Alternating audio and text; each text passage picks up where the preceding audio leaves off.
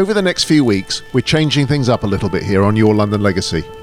You see, 2020 marks the 400th anniversary since the Mayflower set sail from Plymouth, UK to Plymouth, Massachusetts. Now, you may not be aware of this, but the Mayflower's journey actually began in Rotherhithe on the south bank of the River Thames. The ship's captain and part owner, Christopher Jones, and many of the crew lived in Rotherhithe, which has a long seafaring and shipbuilding history. Having successfully navigated the oceans to the New World in 1620, over 30 million people can now trace their ancestry to the 102 passengers and 30 crew known as the Pilgrim Fathers. In the first episode of this new mini-series, I met up once again with American-born Londoner Jason Sandy, but this time we actually met on the foreshore of the Thames in Rotherhithe, where it all began, for a wonderful journey back in time and a spot of real-time mudlarking. We spent a few wonderful hours literally digging up the past and spotting ancient relics from Rotherhithe's shipbuilding days. Join us on the start of this wonderful journey as we celebrate the unique story of Mayflower 400. I'm Steve Lazarus, and this is Your London Legacy.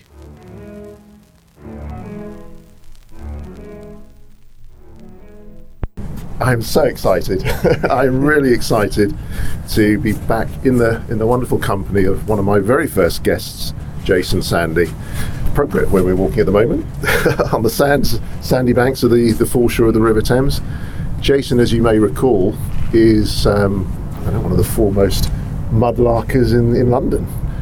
One of the biggest followers in the whole of London on your social media. Thank you. You're certainly an expert. And Jason, when I met Jason, what was it, over a year ago now, about 18 months? Yes. Always had it in the back of my mind, and I think Jason maybe in his, that one day we would come down together to the foreshore on the Thames, so I could actually see Jason at work doing what he does best.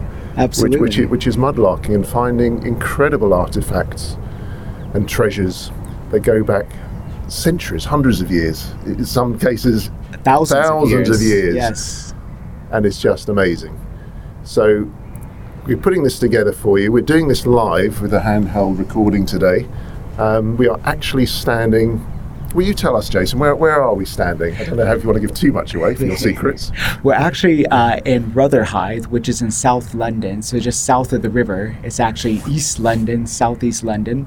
And it's a beautiful day today. It's about, 15 degrees? 15-ish degrees. Yeah, not too bad. A beautiful sunny day, very quiet. It's a early Sunday morning, and we are just gazing over the river now. We see the Shard in the distance. We see the city of London and the skyscrapers on that side, as well as if we look east, it's blocked by a houseboat, but right behind the houseboat, which we'll see later, is Canary Wharf and all of those towers. So you can potentially hear some of the seagulls and the lapping of waves along the river, but we're standing, as Steve said, on the sand. We've just come down from the river wall, clambered down the steps, and what do you see, Steve? It's quite an eclectic mix of different things on the foreshore. Well, my eye has not attuned yet to what to me just looks like a pile of debris and rubble and stones and some burnt timbers and obviously lots of sand and bricks and things, but let's have a look and see what we can find. Yeah. It's going to be absolutely fascinating. I can see like a heel of a shoe here, an old heel of a shoe. I don't know, there's something over there which looks a bit jewellery-ish, I don't know. This is going to be fascinating, guys. So just to explain the setup of the River Thames, we in London are very close to the English Channel, and every day the tide goes up and down about 7 meters twice a day. And you can see, Steve, across the river there, do you see the green slime on the back wall? Yeah. So the top of the green slime, that's the high tide line. So at the moment the river is going out to sea, and I would say we're about maybe 2 meters or 1.5 meters below the high tide line. So this foreshore is just starting to be exposed, and it's going to go out much further in the next 2 hours. And low tide is at 11:45 this morning. So we're 9:45 now. Yeah, so pretty much we have 2 hours to look for things. Brilliant. Well, Yeah. shall we get stuck in then? Exactly. Come on. Great. So originally, what kids used to come down here for, the original London mudlarks, the Victorian mudlarks, they were looking for coal. And if you look here, we have a lot of black coal that's washed up, and it's quite lightweight. So it gets pushed around the riverbed quite a bit. So you can see a lot of dark patches of the coal that's just been lined up. So the Victorian kids would come down here and pick all of this up because it had an immediate resale value. So they would be able to take this up onto the banks of the river and sell this to different households because everybody needed coal for cooking or for heating the house. So the Victorian mudlarks were looking for things that were that could be resold immediately. And one of the biggest treasures that they would find is not gold or silver, but tools. So a lot of the tools that people would drop into the river, because it was a working river, they would be able to resell straight back to the people that dropped them. So this area, as we'll find out in a little bit, was known for its shipbreaking yards. And therefore, the tools that they would use to ship or break the ships up, those were very valuable back then. So the kids would come down looking for those in order to resell them to the companies that had dropped them. So as I mentioned before, we're actually in Rotherhithe, so on the south side of the river. But if we look across just over to the north side of the river, you can see a lot of the old wharfs and the docks. And the term wharf actually originated in London, and wharf is an anagram or acronym for warehouse at riverfront. That's right. Which is quite interesting. And you can see a lot of the old cranes that are still fixed to the old Georgian and Victorian dock buildings and wharves. And you can see almost like barn doors at each level. Yes. And those would be opened up. And that's where the goods would be hoisted directly off the boats that have come from foreign lands and then taken directly into the warehouse and then stored in that. And London used to be known as the warehouse of the world because there were so many different products being brought in, imported into London and then distributed throughout the UK. And London was also the largest port in the world at one time, back in the Georgian and Victorian era. And you can just imagine this whole area called the Lower Pool of London. Oh, they must be grabbing something there. I know. Sorry, folks, but we've got a police boat in the middle of the Thames trying to grab something out. I'm not quite sure what he's got there. What's he got there? It looks like some kind of floating device. Buoy or something. Yeah, buoy. Maybe he's measuring something. It's like an umbrella. Not sure what that is. So anyway, back to these wharfs, which are now probably luxury apartments. Yes, exactly. So now all of these, the Thames is no longer a working river as it used to be. So a lot of these old docks and warehouses have been converted into luxury accommodation, and they do have amazing views up and down the River Thames. But what I was going to say previously is you can just imagine all of the big boats that used to sail in here from all around the British Empire, bringing in all this precious cargo, and they would just sit here and just wait in order to be unloaded. And they said there were so many boats in this one area that you could walk from one side of the Thames to the other without getting your feet wet, just because the boats were so densely packed in together and congested. Yeah. And they said sometimes there was so much congestion they would have to wait 3 months before they could actually get to the dock and be unloaded. And that left them very vulnerable to river pirates. So if you look across the river, do you see this small white pub? It's called the Prospect of Whitby. Yes. That's over on the other side. Yes, I do. Right in front of that is a tall pole with a noose. And that is a representation of the old gallows that used to be located on that side of the river. So the police boat that we just saw go past, they're part of the river police, and they were originally started back in the late 18th century to ward off the river pirates, because there were so many that were pillaging and pilfering from these ships that were literally sitting ducks on the Thames. And so the demise of the river pirates, they would be sentenced to death and then hung by the gallows, and at a place called Execution Dock, which is located in Wapping on the northern side of the River Thames in this area. And if anyone wants a little bit more information on that, we were talking about 6 degrees of separation just before and how one guest leads to another. I introduced and interviewed Robert Jeffrey, who runs the museum for the River Police. And it's an amazing little place just over there. It was the first ever police station for the River Police.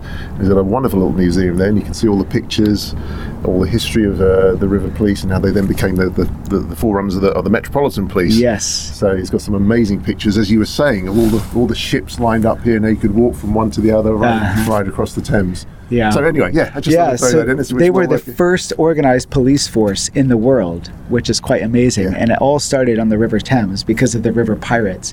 And for 400 years, the execution dock used to be located on that side of the river, on the north side of the river. And so the river pirates would be sentenced to death. They would be paraded down the main street in Wapping. They were allowed to have one pint at the Turk's Head Cafe or pub, which is no longer there. There's another version of it, but no longer on the original site. So they could have their last pint of ale before they were hung. And their fate was that they would have to stay there for 3 tides. And the noose was below the low tide line, so that they would be hung up, and then when the high tide comes in, it would wash over their heads. So if they didn't die by hanging, they would die by drowning, and they were left there for 3 tides. That was the jurisdiction, that 3 tides would have to go over their head, and then they would be cut down, and they were often taken over to the current location of the O2, and the O2 arena is located right on a little point, North Greenwich, and that's where a lot of boats were sailing past. So to ward off future river pirates, they would put the corpses of other dead pirates to show them and ward them off that this is your fate if you choose river piracy. And the piracy could have been for really menial sort of theft as well. I mean, it was often for little things, wasn't it? Maybe some coal or some rice or some flour or something like that. Yeah.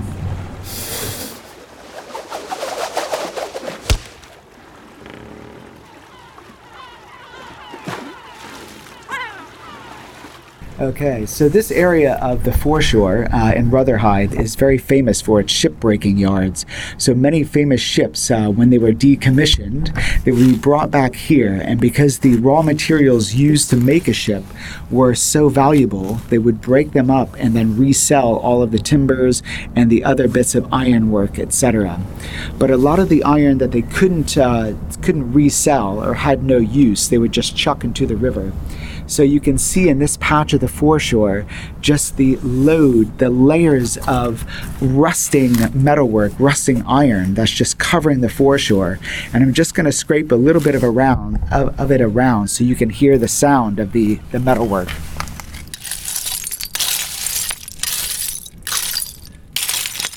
So you can just hear the metalwork that's just literally laying all over the foreshore. We're not talking like a few bits, we're talking thousands of bits of all different shapes and sizes too. Screws, all different shapes and sizes, and this is all connected with the shipbuilding trade. Yes, exactly.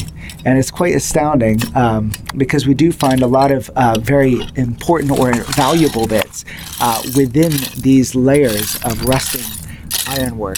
And one thing that you will notice is these small pins. Do you see the small pins that I'm digging up here? Oh, wow, that's Some of tiny. them are minute. Your eyes are really attuned, aren't they? That is like a fine hair follicle. Exactly. Crikey. So back in Tudor times and even earlier in medieval times, everything was held together by pins. They didn't really have zippers. They did have some buttons. Obviously, zippers came much later. So everything was held together by pins, whether it was your hair, your clothes, everything else. So a lot of these pins have just been washed out of the drains or washed out of the sewers over time as it kind of fell into those areas centuries ago. But I have found thousands and thousands of pins over time. Tell you what, I'm glad I've got my personal protective equipment on this morning with my steel-tipped boots and heels. I wouldn't want to stand on any of these. Yes, it is very dangerous down here, so you do have to wear protective equipment. It looks like a big staple, doesn't it? It does, doesn't it? Incredible. Yeah. The artifacts are from decommissioned warships, and we'll see some of the timbers from the decommissioned warships down here, but this is some of the ironwork that came off of those boats centuries ago. Okay. So, Jason, how often do you come down to the river? So it always depends on the low tide timetable. So I've got a timetable from the Port of London Authority, and I check that, and I pretty much come every 2 weeks. because that's when the low tides are. So I would say on average, I come down about twice every 2 weeks, so about 4 times a month. And the items that you find, I mean, you've got a backpack on, so presumably you can only take small items with you. But what is the rules about what you can take, what you have to leave, or what you have to show to the Museum of London? So in order to go mudlarking in London, everyone must have a permit from the Port of London Authority. So you go online to their website and you download the application form. It costs about £70 for 3 years for the permit, and that entitles you to be able to come down and search for historic artifacts down here on the foreshore. And part of that permit is anything that's 300 years or older must be reported to the Museum of London. And it's a great service that they provide because they identify everything that you find, and in return they get to see all of the amazing things that are found by mudlarks. And you've got your own, you've obviously built up your own collection, so they just have to see, but you said you've got to establish if it's over 300 years. I mean, you've got to have some great historical knowledge of artifacts to be able to determine that. Or do you, unsure, you just take it with and you show it to them? Yeah, so when I first started mudlarking, I didn't have a clue how old things were. So I'd take a whole sack of things into the Museum of London, and they would just laugh and just say, this is modern stuff. But you do get your eye in, and you do start to understand how old things are over time. Wow. So I would say now I only take about maybe 10 things in per time, and they take about 5 things for recording.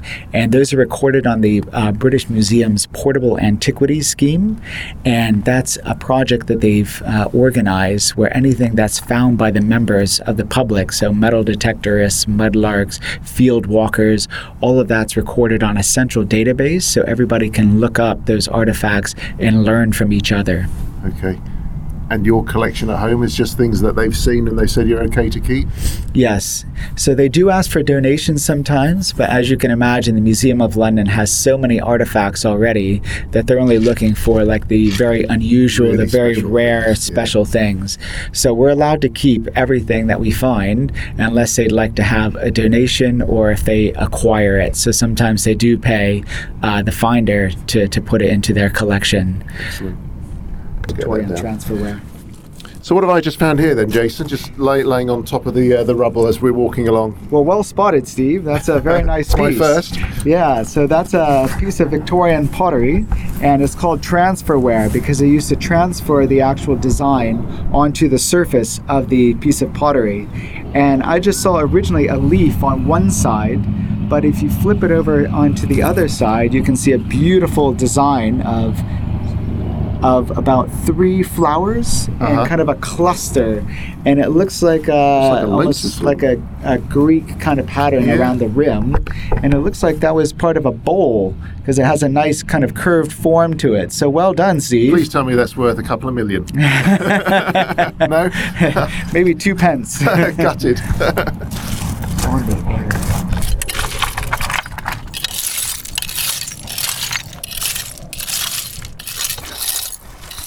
Well, it's taken a while. We thought we were going to be unlucky today, but Jason has cunningly, because of his amazing eyesight, managed to find something which he is very good at finding. So tell us a little bit more what I'm now holding in my palm of my hand, Jason. So it took us a little while to find these because they are so tiny, but they're real garnets, so a semi-precious gemstone that is not native to the River Thames, but for some reason we find them in certain clusters, and there's a cluster of them here along the foreshore where we're now scraping away. And so I've taken these to the Museum of London, to the Natural History Museum, and also to the Victoria and Albert Museum, and interviewed different gemologists and also the curator there at the Museum of London. And there's many different theories as to why these are along the River Thames. So the theory that I like the most, personally, is that a sack of these garnets was transported potentially by the East India Company, bringing them and importing them from Southeast Asia. So a lot of these have been analyzed, and they come from either Sri Lanka or India or other countries from within that region. And these are beautiful because they aren't native to the Thames, but we find big clusters of these things, especially in this area. And I kid you not, these are absolutely minuscule. And unless you really, really know what you're looking for, you would never see them. I asked Jason before he sort of uplifted them to show me the rough area where they were, and I couldn't tell them apart from little bits of gravel.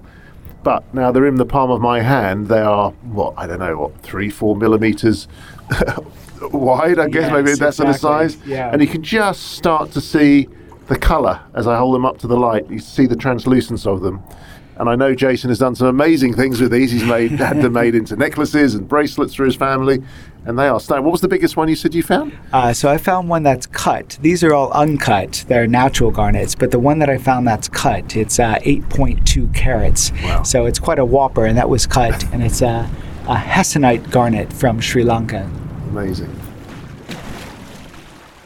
So with the sack of garnets, we think that potentially when the East India Company arrived, scrupulous characters might have dropped a few sacks of the garnets over the boat at high tide, thinking that at night they could come back and retrieve the little sack of garnets, and potentially they could never find it at night, and that's why the sack is disintegrated, leaving only the garnets, and they've been dispersed over time into small clusters on the foreshore.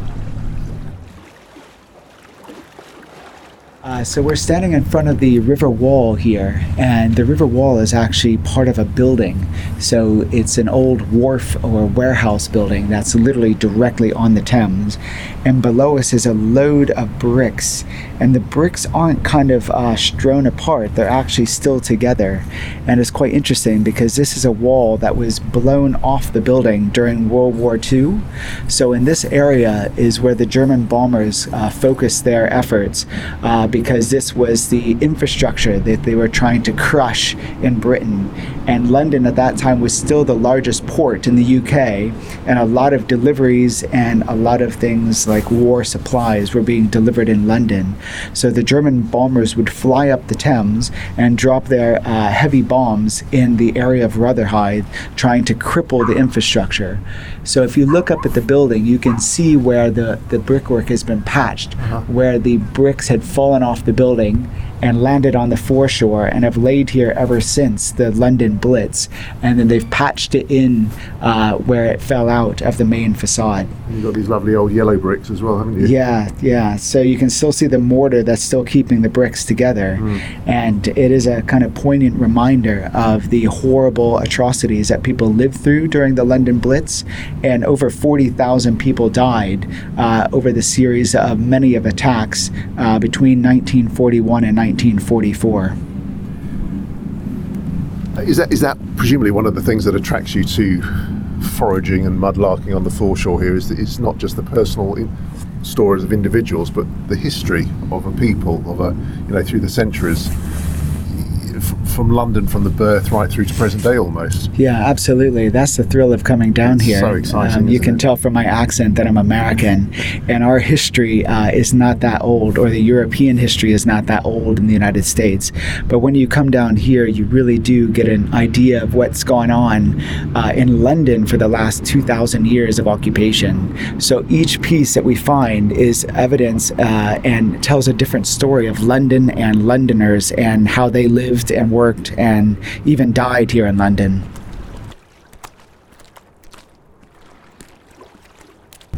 So we've just walked, 100 yards, 150 yards away from the collapsed brick wall, and now we've come to what appears to be a lot of chalk, which I think Jason knows a little bit about. He's smiling. Yeah. So a lot of the boats that we're delivering cargoes from big ships. So the seagoing vessels couldn't come up to the river wall. So they would offload their cargo onto what was called a lighter ship. And you can see some of these that are still out in the Thames. And the reason why they're lighter ships is because they have a flat bottom side of the boat. And when the tide goes out, they can just sit directly onto the foreshore. So what they would do, they were quite clever, is they would take large kind of oak timbers and make a stable structure and then put layers of normal gravel on top of that. And then the top layer was always chalk, and primarily from Dover and from the south coast. And chalk is a very soft material, a soft stone, and so therefore it wouldn't puncture the bottom of the boats. So the boats would come up and just sit directly next to the river wall, and then as the tide drops, it would just sit flat on these barge beds, as it was called, and then the chalk would protect them from damaging the bottom of the boats. That's ingenious. Absolutely. So over time, the river has been constantly eroding away the chalk beds and reveals a lot of the ancient artifacts that are laying underneath the chalk beds that have been covered up for many centuries but are now coming to light. So these chalk beds are a few hundred years old, going back to what, 1700s? Yeah, so probably Georgian to Victorian times. And they were probably last refreshed back at the turn of the century. And then as the river transport and all of the shipping moved downstream, they've just been left to erode out from the waves from the river. So this area of the foreshore, you can see a lot of the old timbers. So a lot of these timbers are quite interesting because they're made of solid oak and they're about 300 years old. But there's one individual post that we can see sticking out of the mud, which isn't actual timber. And Steve, I want to see if you can actually point out which one isn't timber of the full lot and why. So I'll give you a clue. You can see a whole row of these posts that used to support some of the barge beds. The barge bed is now eroded away, but there's one particular one that is a bit rounder than the others. Which one? Ah, well spotted. Well spotted. Bit of a clue, but I'm hopeless at spotting things. Yeah. So this one is quite interesting because it is different from the rest. Yeah. So why is this one different than the structure of all the others? Well, it looks more circular, more cylindrical in shape. That's correct. Yeah, all the others are kind of hewn timbers that have flat sides, and this one is curvilinear. It's not an exact ellipse, but it's very close to an ellipse. What do you think that was from? And the hint is it was from an animal. Oh, wow. Couldn't possibly say. It was big enough to be from an elephant or something. I don't know. That's close. Is it That's close? Not a mammoth? No, it's not from a woolly mammoth. It's actually from a whale. A whale. So this is a whale's rib bone. And right down the river here is Greenland Dock. And Greenland Dock got its name from Greenland, where the harpooners would go and they would catch their whales and they would bring them back to London to be processed. And a lot of times, because the whales were so large, they couldn't process them at sea. So they would literally haul them back to London and then process them here. And everything from a whale would be reused. They would boil the blubber to make oil, and they would use all the different bits. And even the whale bones, the rib bones, would be used, like we see here, to support some of the barge beds or to support some of the revetments. So they were just a multi-purpose animal that could be reused. And a few years ago, I think it was a bit over 10 years ago, they found a complete whale skeleton eroding out of the foreshore. And the Museum of London excavated that and had that put on display in the Docklands Museum. And it was huge, absolutely massive whale that was brought back from Greenland. So Steve, we're in an area where we've got a lot of these big ship's timbers around us. And this one looks quite interesting because it has a unique shape at the end. Can you kind of explain what you're seeing? It is how many? 1, 2, I don't know, what is it, 3-4 meters in length?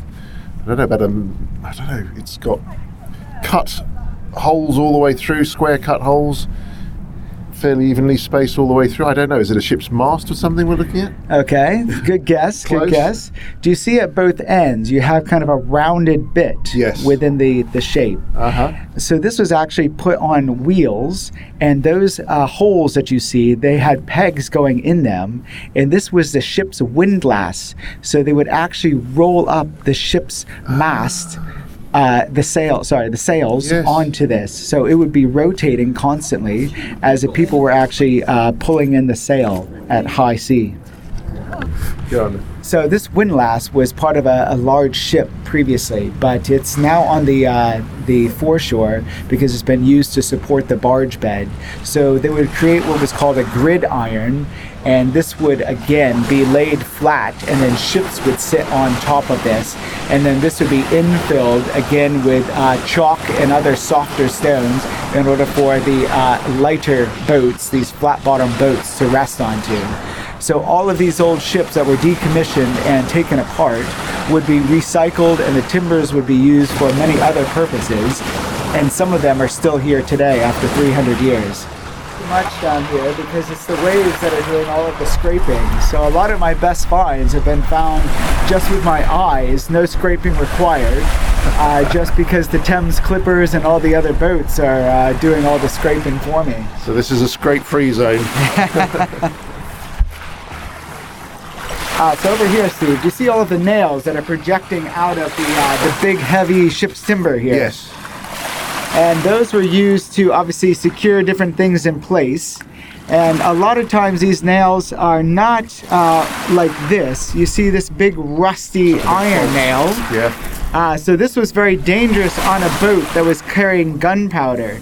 So a lot of times they would use these nails, which you can see that's a lot less crude than this big iron nail. This is made of brass or copper. And the reason why they would use brass or copper is if you hit this with something metallic, it doesn't strike a spark. It doesn't spark. Got you. Whereas with iron, if you hit it, you get a nice spark from it, which is very dangerous when your cargo is mainly gunpowder. I wonder how many times it took them before they learned that lesson the hard way. Exactly. But these little nails are quite interesting because the British Navy at that time, if it was their property, they would mark that. You can't see it here, but they would mark that with an arrow. And it's 3 lines in kind of an arrow shape, and that's called the broad arrow. And that was the indication that it was property of the British Navy. And so a lot of these nails that we find have that broad arrow, and that just shows you that it was part of the British naval ship that's been broken up here.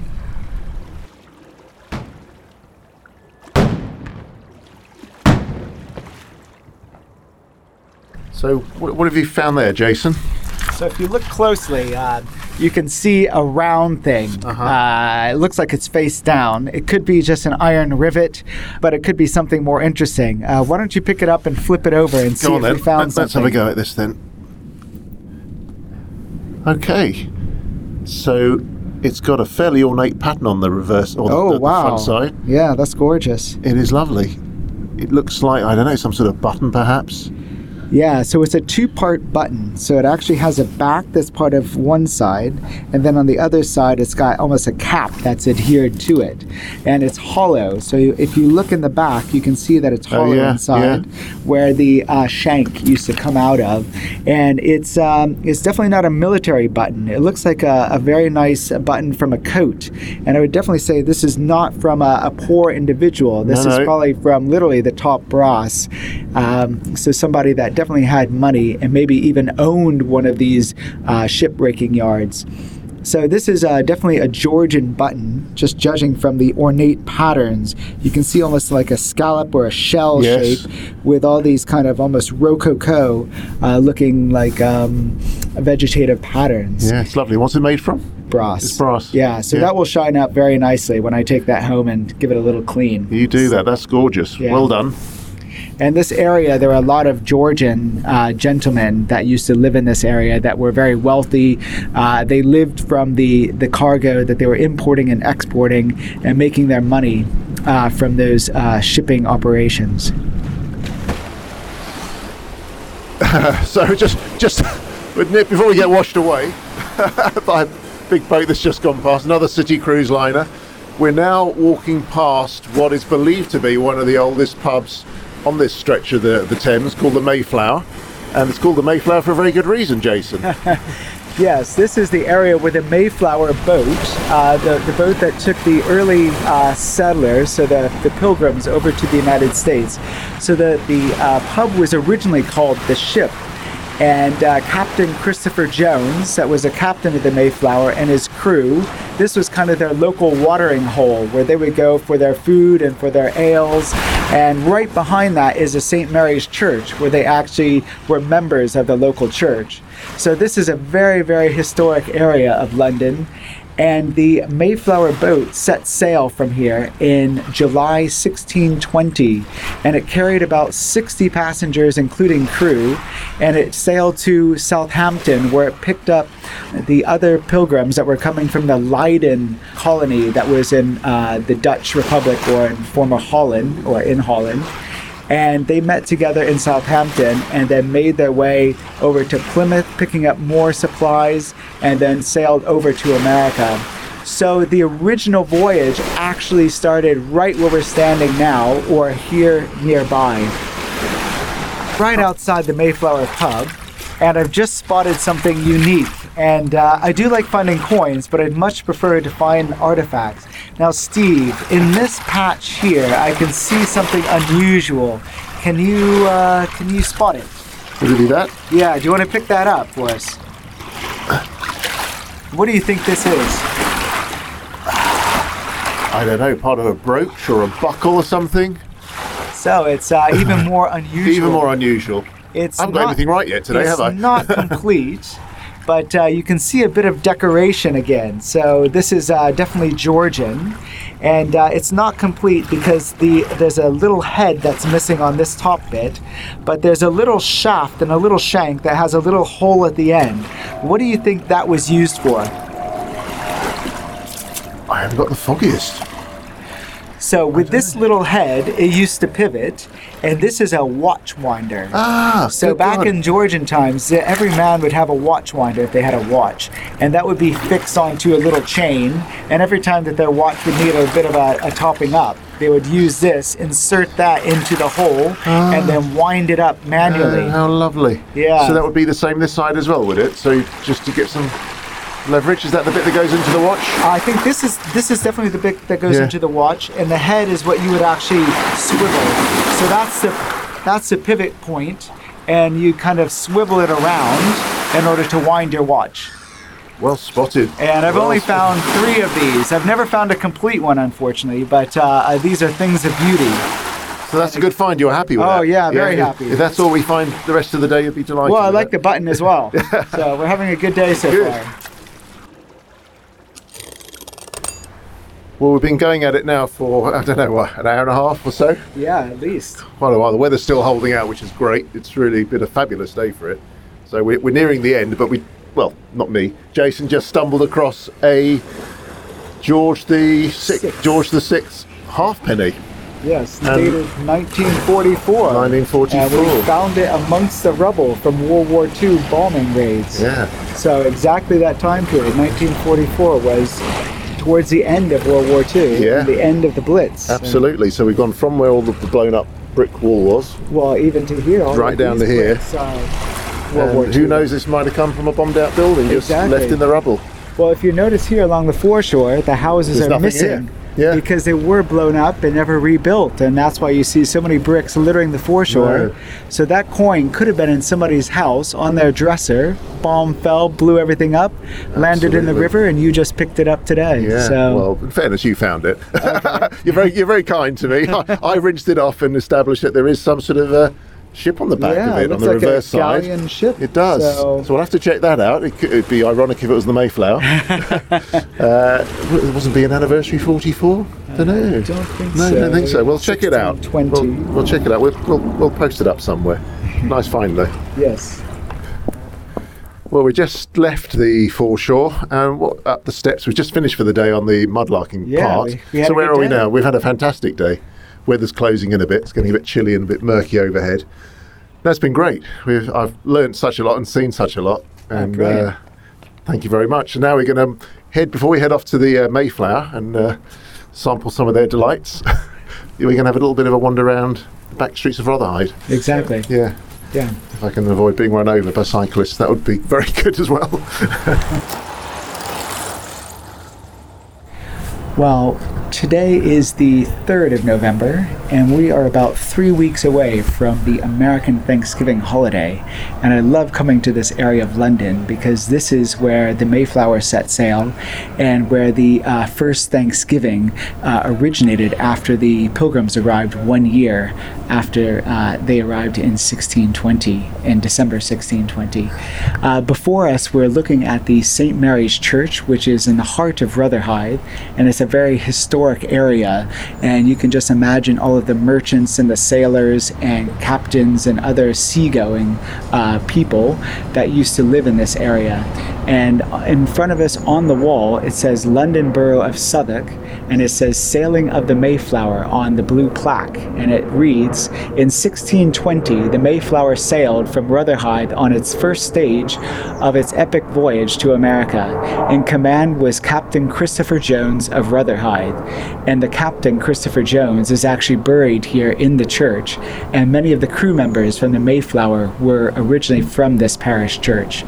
So he went over on one of the first voyages to America with the Pilgrim Father, the founding fathers. Yes, and then he exactly. came back, and he died when he was back here, obviously, and was buried here. Yeah. Unfortunately, he died just a few months after he returned, and that's a travesty that actually happened because he is one of the most important people in establishing that first colony in Massachusetts. It was actually the second British colony, permanent settlement, that was set up in America. The first one being the Jamestown settlement, and those colonists that sailed from London originated originally from the Blackwall area of London. That's where they set sail in 1606, and then started the Jamestown colony in 1607. And then just a few years later is when the Pilgrims sailed from here in Rotherhithe in 1620 to start the second permanent settlement in North America. So this area is beautiful because of the historic buildings, and just right beside the St. Mary's Church here in Rotherhithe, we see a school building, which is St. Mary's Rotherhithe, and I believe you were saying that it's was a charity for orphans? I'm not entirely sure, but I think it said on the plaque there it was a charity. So I'm guessing maybe orphans were placed there, and if it was, I don't know. Charity today is different from the charities in those days. The way kids were looked after in those days. So maybe, I don't know, whether it was a charity, a workhouse or something. But it's a beautiful old building. Beautiful old building. And above the entrance, it has two figurines. One of a boy dressed up in a kind of traditional Georgian outfit, and then a small girl that's also wearing something traditional from the Georgian time period. And they're beautifully painted, and they've recently been restored, and they look lovely on the brick-faced building. So now we've walked from the church. We're now standing directly outside the Mayflower pub on Rotherhithe Street. So I'm going to hand you back to Jason for a bit of an update. Yeah, so we walked down a beautiful cobblestone road. It's a very quiet area here in London, and we're standing right outside the Mayflower pub, and there's 3 plaques that are fixed to the building that I just wanted to read out for you because you're not able to see them. The first one is a blue plaque, and again it says London Borough of Southwark. It says Mayflower Pub, formerly the Spread Eagle, from circa 1790 to 1957, and it was renamed to commemorate Rotherhithe's role in the voyage of the Mayflower in 1620. Then there's another plaque that's lower down on the facade, and it says, this restored 16th century public house was originally called the Spread Eagle. It is named after the ship chartered by the Pilgrim Fathers who left Rotherhithe for America in 1620. Then on the third plaque it says, built in the 17th century, the Mayflower has been the favored inn for many illustrious adventurers, none more so than Captain Christopher Jones, who set sail in the Mayflower in 1620 to discover the New World. Today, the view across the Thames from the Mayflower and our jetty provides a constant reminder of those historic days. The bars still offer a fine selection of traditional ales. Very important. And on that note, let's go in. Let's head inside.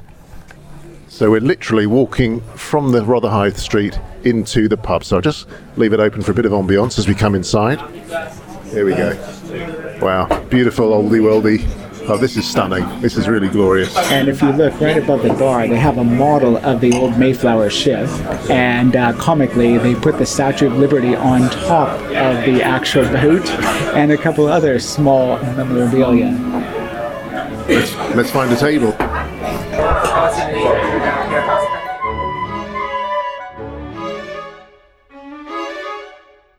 Every week here at Your London Legacy, we bring straight to your device a new and fascinating guest with a wonderful London-based story. We hope you enjoy listening to their timeless stories as much as we enjoy creating them for you. If so, the best way to show your appreciation is to subscribe to the show. Simply go to www.yourlondonlegacy.com and pop your name and email in the box where shown. That way, you'll never miss another episode.